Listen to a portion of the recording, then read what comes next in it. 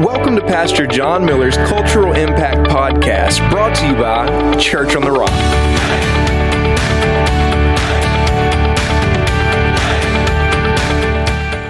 Hello and welcome to Pastor John's Cultural Impact Podcast. We are super excited that you joined us here today. And listen, this podcast is all about timeless wisdom for a modern culture. I'm Travis and I'm here with Pastor John.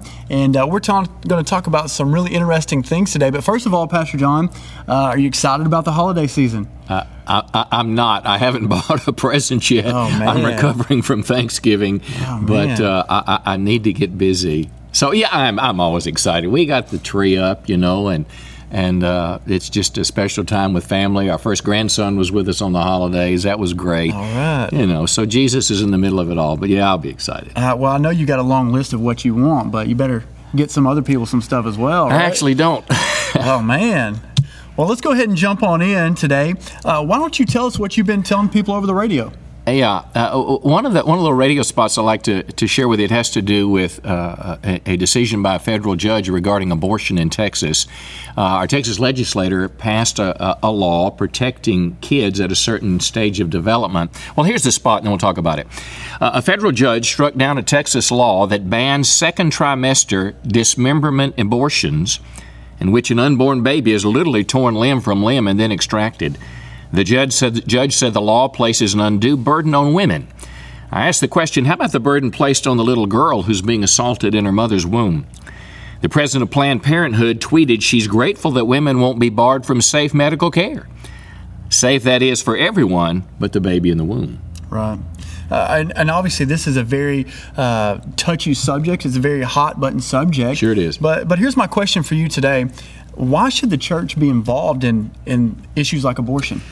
Well, we speak for life. Pure religion in the Bible, remember James told us it was to care for orphans and widows. In the Old Testament, it talked about the stranger. It talked about the homeless. Again, the widow, the orphan, people that are helpless. And there's none more helpless than an innocent child in a womb that virtually at any stage of its development that its life could be over. It's sad our Constitution doesn't even recognize rights of a child in the womb. Yeah. When Roe versus Wade was passed many, many years ago, there was a question when it was really a human being.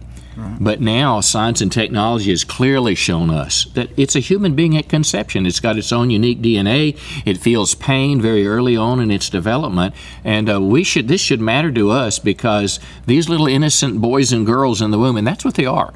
We've been taught in school that it's fetal matter, that it's the process of conception. No, it's a living human being. You've never had a woman give birth to a horse or a dog or a donkey. It's a human being created in the image of God, and God cares very much about people. The psalmist said that before we were even born, our days were written in a book. Right. John the Baptist, when he was in his mother's womb, the Bible says he leaped for joy. Jeremiah, in Jeremiah chapter 1, God said, before you were born, I called you as a prophet to the nation. So ultimately, we want to speak for those who can't speak for themselves about this horrible brutality that's just normal in America. Yeah. And really, I guess you can correct me if I'm wrong, but this really isn't a political issue.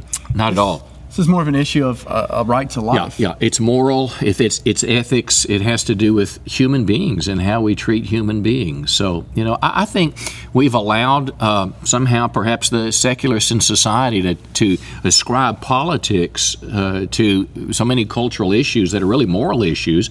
And we say, well, the church shouldn't talk about politics. But the church, its people, should very much be on the forefront of moral issues, providing guidance today. That's great. And that would be a follow-up question for me. What can the average Christian do, in particular with this issue of abortion? What can we do? Well, obviously, I can't stop it on my own tomorrow. But let's start at the most basic thing we can do is pray. We can pray that God would change what's legal in America at any stage of development.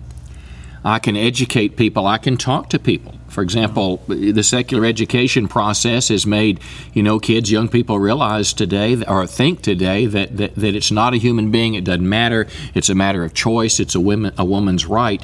But I'm encouraged by the fact that millennials today are much more against abortion even than my generation. That's right. Because they're thinking about it. They're more educated about it. So certainly talking to people. For example, in this case, the people the people and through their duly elected representatives passed a law, and a rogue federal judge overstepped his bounds. And he basically overturned the will of the people. So we can educate people on things like this. For example, a second trimester dismemberment abortion. So this child, if the baby's going to go to term in 9 months, this is somewhere between months 3, 4, 5, 6, somewhere in there. It's a fully developed human being. This child is literally ripped apart in the mother's womb. There's no anesthesia.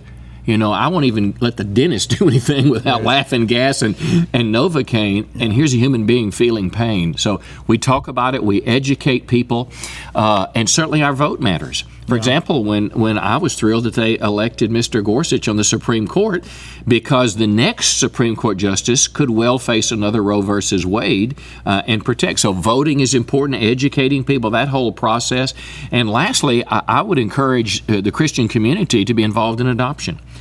Because we don't want to just say abortion is wrong. Listen, it's a highly emotional subject. Yeah. It's not just something that's arm's length. It's very painful. If you've gone through an abortion, you know the pain of it, whether you were the father or the mother of the child. It's painful. It has lasting regrets. Some people are just in a tough situation. It's even hard to raise the baby. Yeah. So we don't want to be condescending or self-righteous in any way. We want to empathize with people. But at the same time, adoption is a very viable option to help these little children have a life. Yeah, and the church is in a prime place to help the mother, to help the baby moving forward. Absolutely. That's great. Well, kind of moving on, let's jump to our next subject if you want to go ahead and read that subject. Well, Charles Manson recently died, and when I read that, it made me think about the legacy of our life. And here's the little 30-second spot I shared. What kind of legacy will you leave with your life? Charles Manson died at 83. He's remembered for turning youth into violent killers without remorse. On the flip side, William Wilberforce led the movement to stop slavery, and Mother Teresa gave her life to help the poor. God has given all of us one life to live, and then we'll stand before Him on Judgment Day. God has given us all the power to choose. We can make bad choices like Charles Manson, or good choices that will follow us into eternity. It's up to us. That's a great spot right there, just comparing Charles Manson, someone you would consider the worst of the worst, someone who did very little with what the talents God gave him. And then you look at Mother Teresa, who gave her life to helping poor kids in India. Well, he's been in prison for decades, but if people have been around a while, I mean, he was this, all appearances seem to be a demonically inspired man, inspired brutal killings by his followers, almost cult-like, with no remorse. Yeah. But you can watch modern-day TV shows today. For example, my wife and I like NCIS, but I can't watch some of it. It's so gory, and the murders. Yeah. And there was another show, I can't even think of the name of it, but I had to stop watching it because it was stepping into the minds of psychotic killers. Yeah. And these are shows that entertain us on television today. Yeah. I mean, the hypocrisy, of our, Hollywood is basically when there's a big violent gun shooting at a school or somewhere, we shouldn't have guns. But at the same time, our media is filled with all these horrible acts of violence. We're desensitized to it, and we just kind of compartmentalize it and let it go. Yeah. Well, just kind of on the subject of making sure your life counts, because here's the deal. At the end of the day, we all have a certain amount of years to live. How can the average person make sure they live a life that's meaningful, like a Mother Teresa, rather than a Charles Manson? Well, I would say a life with meaning. First of all, let's contextualize life. When we're born, we have a limited number of days. We don't know how long it's going to be. The Bible says in Hebrews, it's appointed unto man once to die, and then the judgment. The Bible teaches us that one day we're going to give an account for God, not only for our sins, and here's the good news where Christ comes in. On Judgment Day, I have an advocate that stands before me. My sins have literally been transferred to Christ. I'm not going to be judged for my sins that separate me from God, but God is going to hold me, particularly the Christian, to an account for what He's given me. Yeah.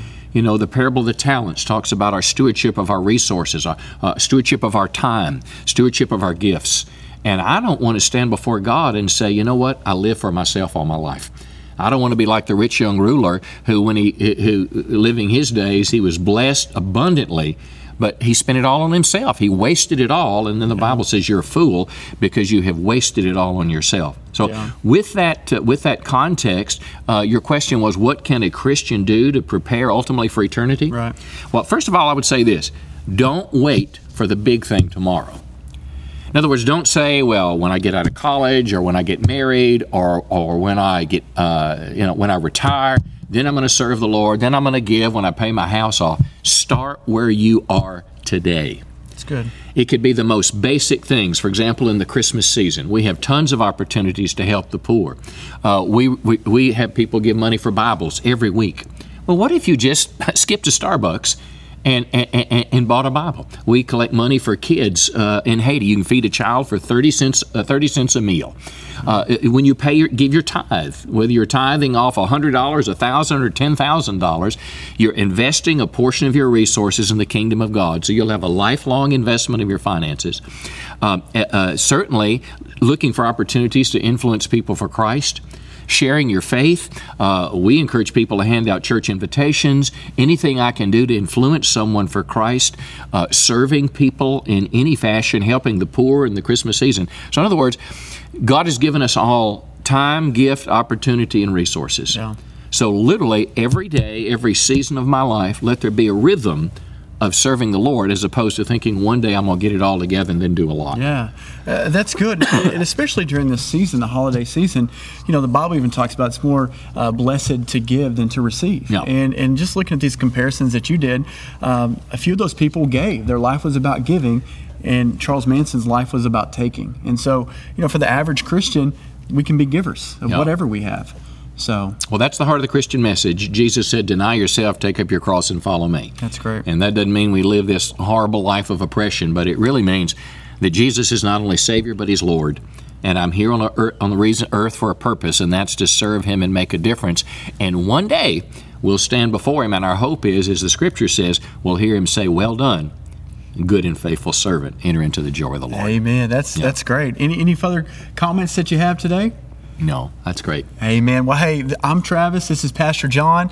Zach's our sound technician. We have Cole running our camera. And listen, this podcast is all about connecting and engaging the culture and doing what God's called us to do, make a difference. So we will see you next time. Yeah, hey, invite a friend. Tell them about it. If you like it, get them to sign up, and we'll see you next time. We're so excited that you guys tuned in with us today. We want to make sure that you know you can subscribe below, and also, if you liked what we talked about today, make sure you share with a friend. But until next time, of Pastor John's Cultural Impact Podcast, we pray that you have a blessed week.